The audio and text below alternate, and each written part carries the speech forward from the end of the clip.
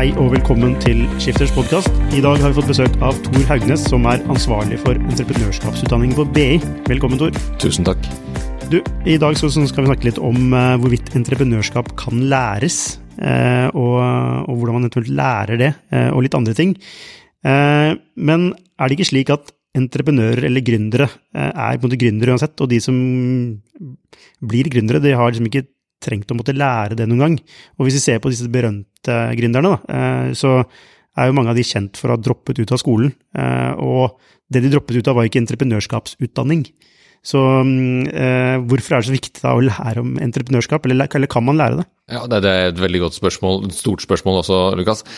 Du kan lære dette, og vi tror jo på det, for at vi har jo laget en bachelorgrad i entreprenørskap, og det popper jo stadig opp masterprogrammer. Vi skal lansere et nå til høsten på Handelshøyskolen BI, og vi tror jo det fordi at vi ser at det nyttig å lære delene av det, og reflektere over det, og reflektere sammen med andre. Men selvfølgelig trenger man jo ikke ta en utdanning for å bli selvstendig næringsdrivende og lage en virksomhet. Men det ikke litt sånn masterutdanning i entreprenørskap, litt sånn contradiction in terms? Jo, det det, men hvis du skal for eksempel inn i kompliserte virksomheter med mye utfordringer, både organisatorisk og forskjellige forretningsmodeller, så kan det godt være at det lurt å ha med deg et knippe verktøy, som det litt for vågalt å si at man bare kan bruke magefølelsen og det intuitive kompasset sitt for å løse.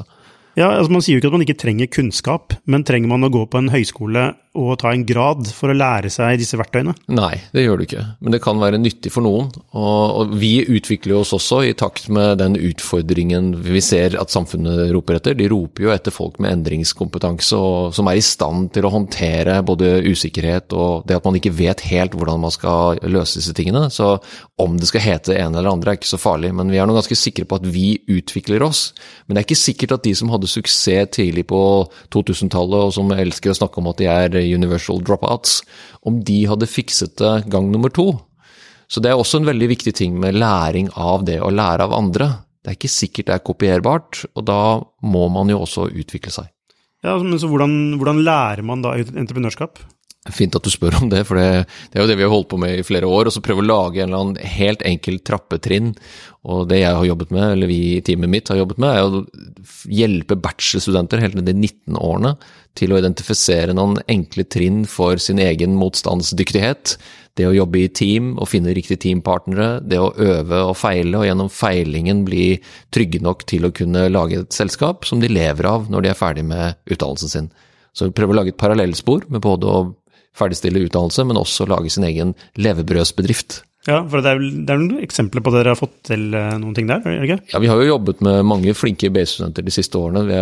Den mest kjente jo Marius og Kristoffer i Oslo Business Forum, som hang rundt i BI Startup, og som har blitt mentorert og veiledet. Nå de veldig selvgående og veldig dyktige til å lage business. Vi har også et knippe andre selskaper som har vært sånne levebrødsbedrifter, parallelt med at de har tatt utdanning. Ja, men det det man ønsker å utdanne til? At man skal lage levebrødsbedrifter, eller det ikke liksom litt større ting man... Jeg tror dette fryktelig viktig å huske på, at når du skal lære deg å drive med noe som du i utgangspunktet bare interessert i, så trenger du tid. Det blir noen ganger oppgitt av, det blir fremstilt som at du kan være en born global og tenke tanken den ene dagen, lage appen med noen billige programmerere i utlandet i løpet av en ukes tid, iterere det rundt, og så være internasjonal suksess i løpet av 14 dager, 3 uker. Det finnes jo selvfølgelig unntak, men stort sett så det bare tåke. Altså det burde ikke være lov å tro på noe sånt. Så man må gå de stegene, så må du ha motstandsdyktighet. Og en annen ting, du må lære deg å samarbeide med andre, og det trenger du som regel tid på å skjønne. Ja, for hvordan studentene dine eller deres? De helt blanke ark, eller det noen talenter som ville klart uansett? Jeg så heldig at jeg har fått vært der nå på heltid i 11 år, og jeg ser jo en forskjell på dem. Jeg var teamforeleser før det også, så jeg har nå 20 års erfaring med studenter. Og de har forandret seg, de mindre tålmodige med oss voksne enn de var før. Og det jo en bra ting, for da må jo jeg henge med. Jeg må jo være nysgjerrig på hva som virker i møte med studenten. Og akkurat det møtet med studenten jo litt sånn sannhetsøyeblikket, og det umulig å kategorisere det sånn svart-hvitt. Vil de klart seg selv, vil de ikke klart seg selv? Det umulig å svare på, men de som søker hjelp, og ønsker å prate eller ønsker å teste ut ting, de prøver vi å hjelpe så langt vi kan. Ofte også utenom skolesystemet, at vi dytter de ut i de kontaktene vi har da, i næringslivet.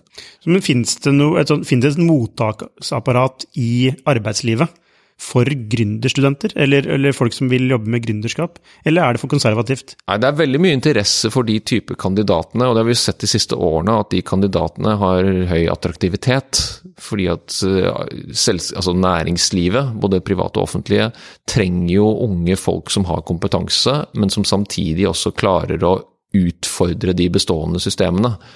Jeg kaller det in-house da. Men det er jo en vanskelig match. Jeg tror ikke utdanningsinstitusjonen kan ta på seg den jobben og matchmake hvem som vil passe inn i den ene vertikalen eller den andre. Men vi ser at det helt klart er viktig for oss å lære opp disse unge menneskene til å være i stand til å være sine egne verktøy. Og det er en entreprenøriell kompetanse. Er det, altså akkurat det der synes jeg er veldig interessant med tanke på også på folk som er i arbeidslivet i dag, altså i hvilken retning de må utvikle seg, så er det jo i den retningen, er det ikke det? At man må lære å se sin egen verdi og lære det å stå på egne bein, da, altså, og være trygg på at det man gjør har en verdi. Ja, og du kan flippe det over i en sånn markedstankegang, eller en brukertankegang. Hvem er det du skaper verdi for? Og hvis det svaret er litt sånn uklart, så er det jo litt sånn smertefullt. Ja, hva sitter jeg her og gjør da? Og hva er meningen med det? Og det kan jo fort bli en litt sånn ubehagelig selverkjennelse, at det kanskje er på tide å gjøre noe. Da kan man jo ta et program på BI da. Ja, hvis man ikke skal gå på BI da, hva gjør man da? Nei, man må begynne med seg selv, det var mest flåsete sagt. Man skal faktisk begynne med seg selv og være litt nysgjerrig. Jeg tror det er når man slutter å være nysgjerrig, da kan det fort bli game over, for da blir man jo fort utdatert. Og det er jo det vi ser for oss, og det handler ikke, ser rundt oss, det er ikke bare de tekniske nyvinningene og nye softwarene og nye rapporteringssystemene, men det er like mye den der forventningen om at vi skal løse alt større problemer og alt mer intrikate problemer som flere og flere blir berørt av, både organisatorisk og også sånn samfunnsmessig.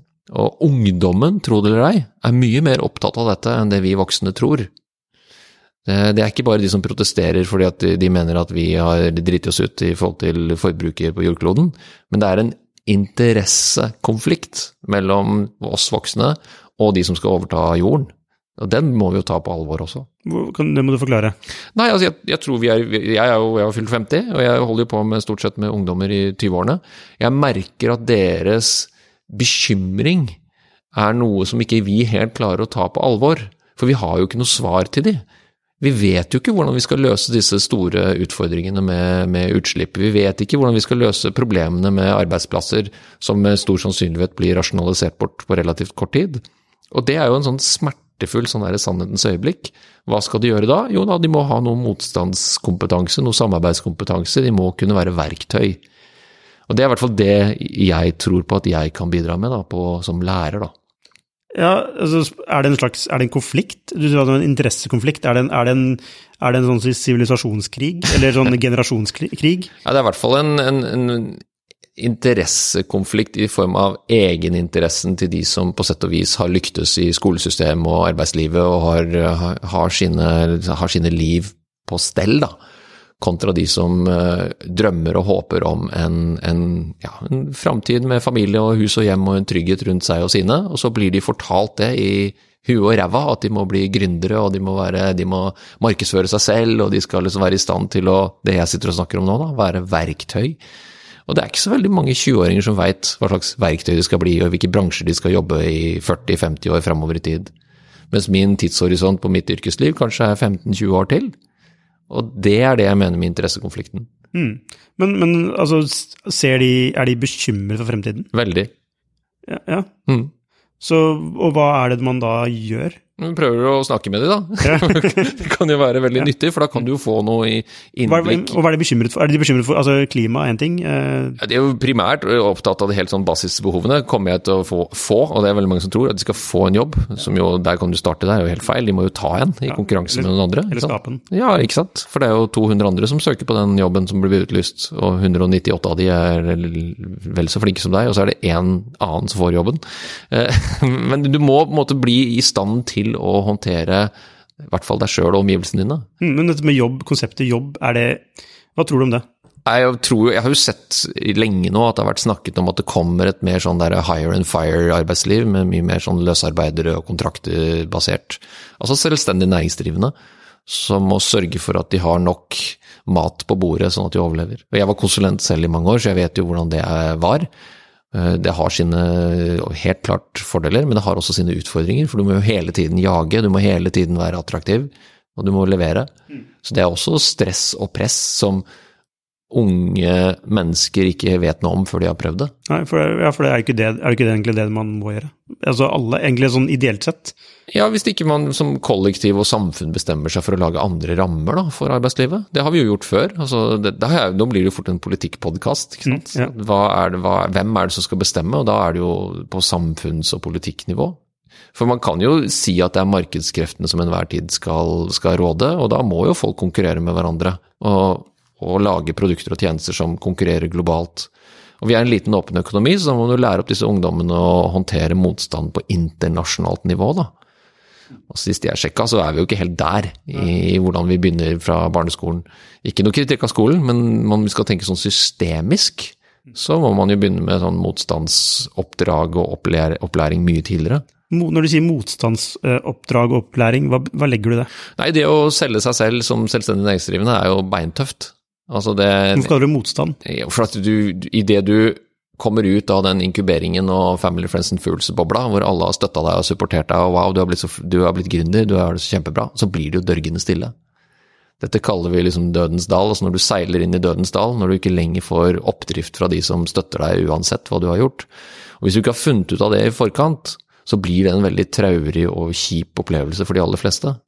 Og det er en av de tingene vi jobber mye med i entreprenørskapsutdanningen. Forberede seg mot det? Eller forberede seg på det med det? Ikke forberede dem, men kanskje gjøre de i stand til å skjære gjennom det. Og fokusere på det verdiforslaget mye tidligere, så at de er helt sikre på at de faktisk tjener penger på de betalende kundene, eller har de riktige brukerne, eller de riktige støttespillerne på plass, før de skal ut der i verden og få oppmerksomhet, og kanskje jage en investor. Ja, for det er jo, en ting er jo studenter, en annen ting er jo, altså, det er mange, vil jeg tro, som jobber i etablert næringsliv, som også føler på disse tingene, er det ikke det? Jo.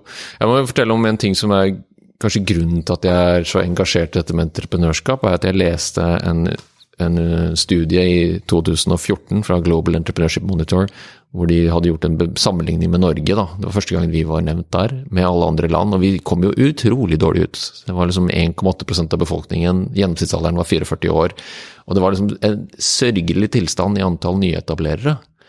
Og det gjorde noe med meg, så tenkte jeg, dette må vi jo klare dette er viktig at vi prøver å få unge folk til å forstå, men også adressere da. Og det er litt, ikke sant? Vi har hatt det bra, og det skal vi være glad for, men vi har jo noen ressurser også som vi kan mobilisere til at flere gjør disse tingene. Men da kommer man jo til å møte motstand, og det har man jo ikke lyst til. Man har jo lyst til å ha det behagelig. Ja, men er det ikke, må man bare ikke lære seg at det blir motstand, altså, eller? Ja, det kan du si, men det er der vi er tilbake igjen da. Det er der jeg mener man kan øve i litt sånn trygge rammer først. Ja. Og få litt motstand av lærere og medstudenter og kanskje litt næringsliv, og så når man er flyvedyktig, så er det større sjanse at man klarer å holde, marsjfart eller høyden, eller man går ikke rett i bakken da. Ja, for en ting er jo å starte sin egen bedrift og så videre, men altså, det handler om er jo egentlig å være selvdreven på en eller annen måte, og ikke være avhengig av andre for å kunne skape verdi. Ja. Det er vel det handler om, er det ikke? Ja, og verdi for hvem da? For noen som gjør at du får penger til å kjøpe klær og mat da. Ja. Eller altså, du har en brikke. Uten deg så er det verre enn om du er der da. Ja, og i min verden da, men min erfaring med å jobbe med dette, så ser jeg jo at de som klarer å gjøre dette sammen med noen, har faktisk 3-4 ganger så stor sannsynlighet for å lykkes med det enn de som er og utrolig flinke individer, som de prøver å gjøre det alene. Det er mye, mye vanskeligere, for da må du jo dekke alle vinkler og ha svar på alt, og samtidig tenke strategisk, og passe på deg selv. Så den teambiten rundt det er undervurdert, og det har jo fått meg til å tenke mye og diskutere en del med kollegaene mine, om vi skal prøve å adressere dette, ikke bare med selvdisiplin med det, for det gjør vi jo, og selvrefleksjon, men også dette med samarbeidskompetanse. Så at vi klarer å sette ord på hva et gründerteam eller et oppstartsteam trenger av samarbeidskompetanse. Apropos det, vi snakket så vidt om det før vi startet innspillingen, hvor jeg sa at jeg ikke hadde så veldig høy, tror ikke jeg har så veldig høy samarbeidskompetanse. Men altså, hva ligger i samarbeidskompetanse, og hvordan utvikler man det?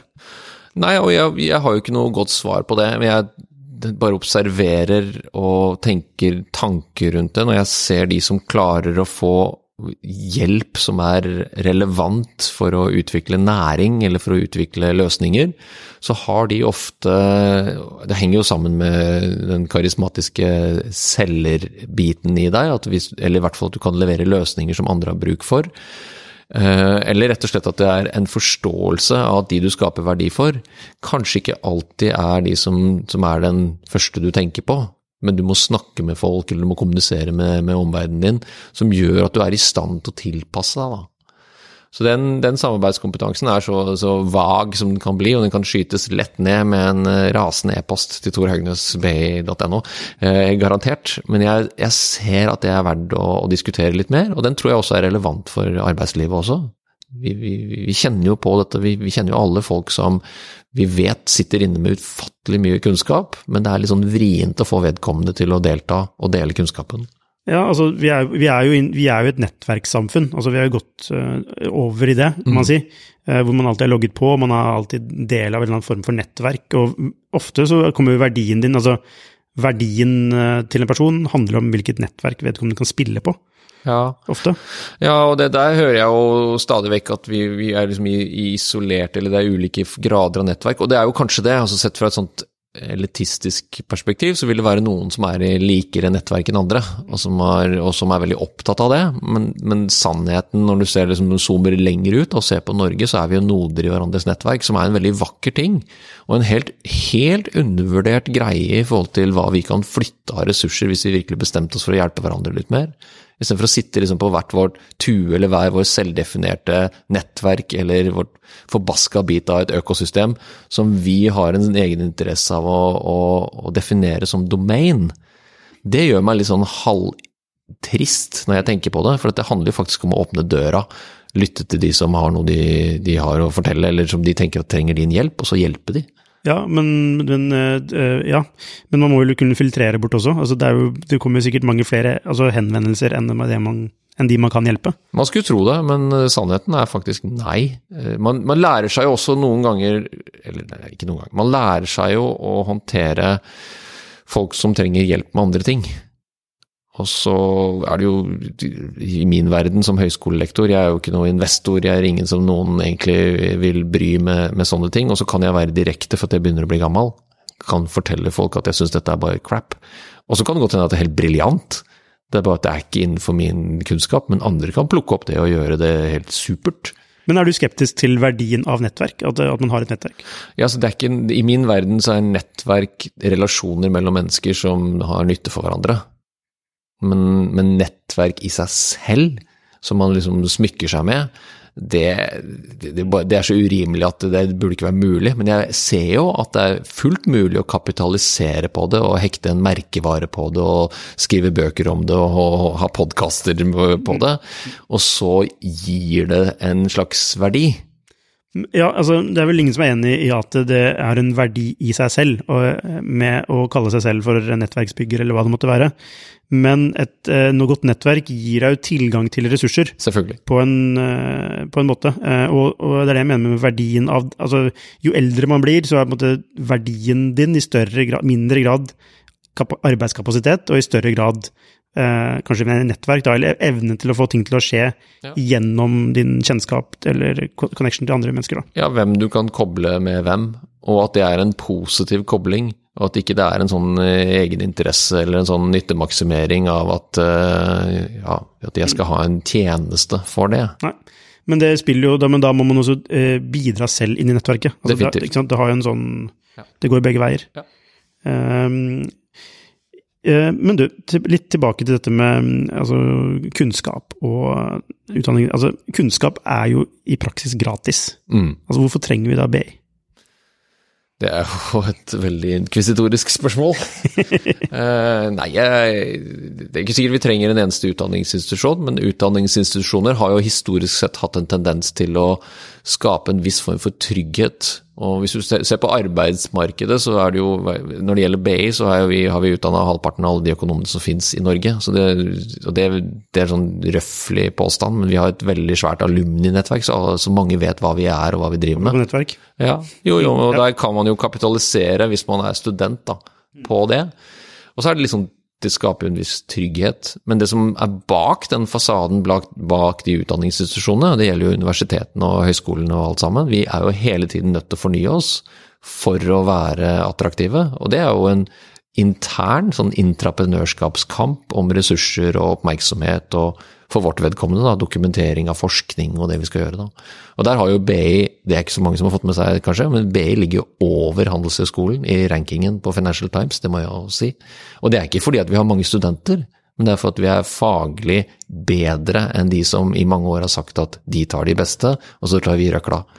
Men det stemmer jo ikke. Men handler det om antall publiseringer og så videre? Det sånn det regnes ut, eller? Det handler om mange forskjellige indikatorer som har gjort at BI har jobbet systematisk i mange, mange år for å være akkreditert internasjonalt som den beste handelshøyskolen i Norge. Så det vi jo veldig stolte av, vi som jobber der. Men det betyr jo ikke at vi lager de beste kandidatene. Det jo kandidaten selv som må ta studiet på alvor og jobbe med sitt fag da. Men prisen jo høy, ikke sant, for å gå på BI. Altså en ting at staten sponser mye av det, men det jo en pris, ikke sant, det koster jo penger. Men ikke dette litt sånn modent for distribusjon, for å bruke et utslitt begrep? Altså, skal det koste så mye for å tilhende seg noe som egentlig gratis, satt veldig på spissen da? Ja, nei, jeg tror ikke jeg vet ikke om jeg riktig mann til å svare på det, for du kan få bruddstykker av det vi gjør på BI gratis, og du kan få sikkert hele pakken gratis, men levert av noen andre. Det du ikke får jo den verdien av den merkevaren, og alle de andre som har en assosiasjon til hva dette her for noe. Men har det en verdi? Ja. Hvorfor har den verdi? Nei, det tror jeg... Reelt sett har den verdi reelt sett? Ja, du kan måle den i antall mennesker som oppgir det som sin på en måte utdanning. Og det gir jo en eller annen form for... Men det gir jo ikke noe verdi egentlig, annet enn at det det jo bare retorikk, eller ikke semantikk, men det jo ikke noe håndfast i seg selv. Altså hvis jeg skal ansette noen for å programmere noe da, eller en økonom, eller kanskje økonom, så vil jeg kanskje ansette en økonom. Men du skjønner, man ser jo til hva folk faktisk kan, det det som reelle verdien, ikke hvilken skole jeg har gått på. Nei, det jo det skiftet, eller den distribusjonen da, det kommer jo den dagen man har tillit til at noen andre kan gjøre den godkjenningen. Det et stempel på en måte. Ja, og det har man jo holdt på med nå i 20 år, eller egentlig mest siden etter finanskrisen i Amerika, for der har jo den høyere utdanningssektoren fått en skikkelig smell, for der, apropos dyrt, der koster det 1 million for en master. Og da blir det jo en helt annen klassegreie også. Så jeg tror nok det de har betalt for historisk sett i Norge for å gå på BI, jo at de vet det at det mange andre der ute som har gått på BI, og sannsynligheten da for at du i hvert fall ikke ligger i den bunken med sånn kanskje, litt mindre. Litt avhengig av hvor godt du har gjort, og hva du interessert i, og hvordan du skiller deg ut da. Så du må jo selvfølgelig ikke gå på BI hvis du har evner og kan dokumentere det, og flink til å samarbeide med andre. Men det gir deg jo noe da. Så kanskje det riktig det du sier, at det du indirekte nå sier at det for litt sånn trygghetssøkende folk med tilgang til statens lånekasse, som jo alle i Norge har, så kan man gå på BI, men man må ikke. Kan jo velge selv. Ja, det jo fint det. Det jo kjempebra at ikke alle går der. Jeg vil helst ikke ha de som ikke går der bare for å møte opp der og tro at det kommer av seg selv, for det gjør det definitivt ikke. Nei, men spesielt i det første vi snakket om entreprenørskap da, hvor du da skal skape din egen jobb, da det mindre viktig at noen skal godkjenne at du kan gjøre det du kan. Ja, men hvis du, la oss si da, og flesteparten av mine som jeg har hatt nå i de årene vi har jobbet med entreprenørskapsstudiet, har jo ikke laget sin egen virksomhet, men jeg vet jo at de markedsfører seg selv i jobbintervjuer og andre sammenhenger som entreprenørskapsstudenter, at de har studert entreprenørskap, og mange av de har spennende jobber som jobber med corporate innovation og entreprenørskap, og det klart at på et eller annet tidspunkt så har de brukt den BI-legitimiteten for alt det verdt. Selvsagt. Så det jo det man betaler for da. Ja. Og det har en verdi sånn sett, fordi du får en fot innenfor, men det skaper ikke noe reell verdi for en kunde. i seg selv det der? Det veldig vanskelig for meg å svare på det. Da må vi lage en skifterutdanning, og så kan vi jo konkurrere. Ja, vi har faktisk tenkt på det. Ja. Men mye mindre skala. Men altså bare sånn, det man kan tenke seg da, hvis man skal liksom bare spekulere i hvordan fremtiden vil bli, det jo at man shopper skills etter behov til enhver tid. Det tror jeg riktig. Ikke sant?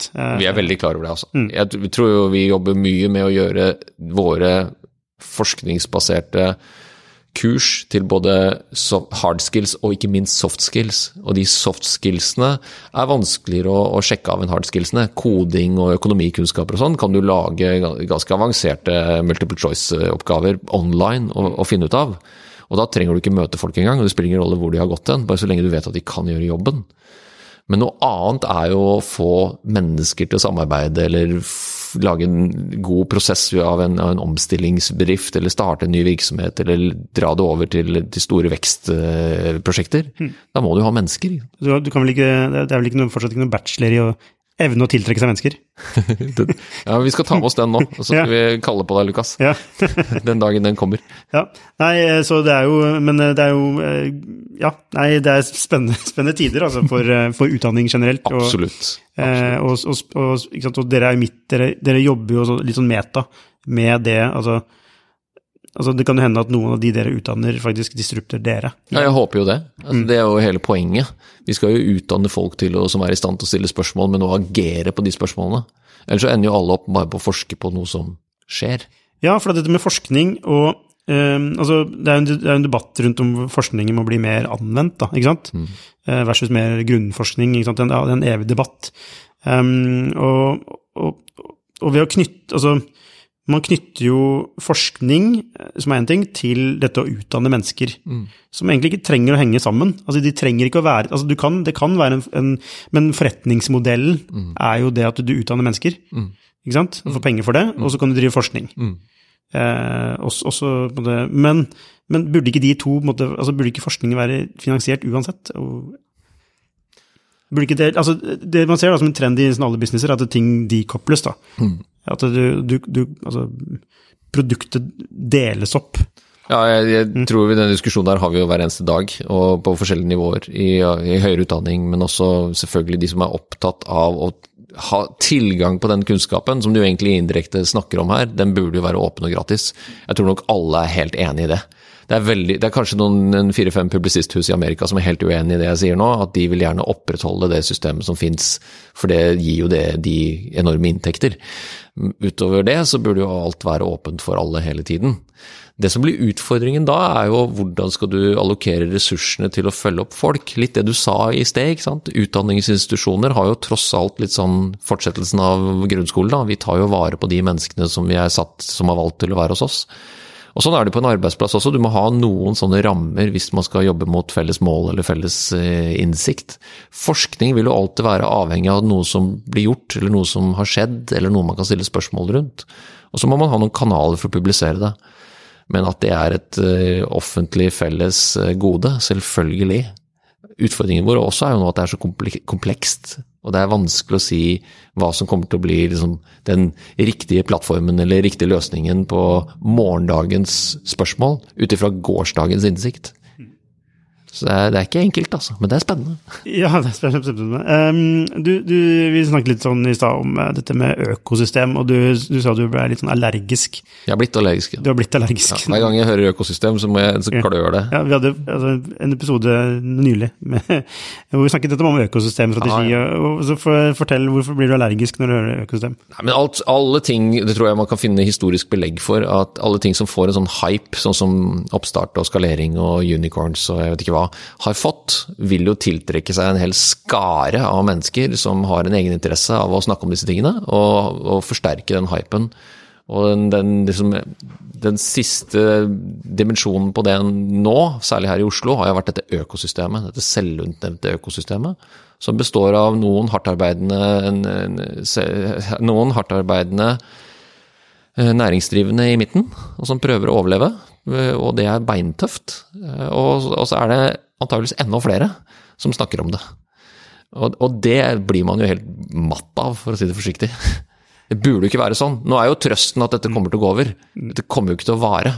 For når økosystemfluffet faller på sin egen urimelighet, og man skjønner at man bare går rundt og prater om ting som man ikke har gjort eller ikke kjenner til, men har lest i en bok eller sett på en YouTube-video, så går man videre i livet sitt og gjør noe annet. Så det går over, men akkurat nå så det som å være litt sånn der, i en sånn stormsenter.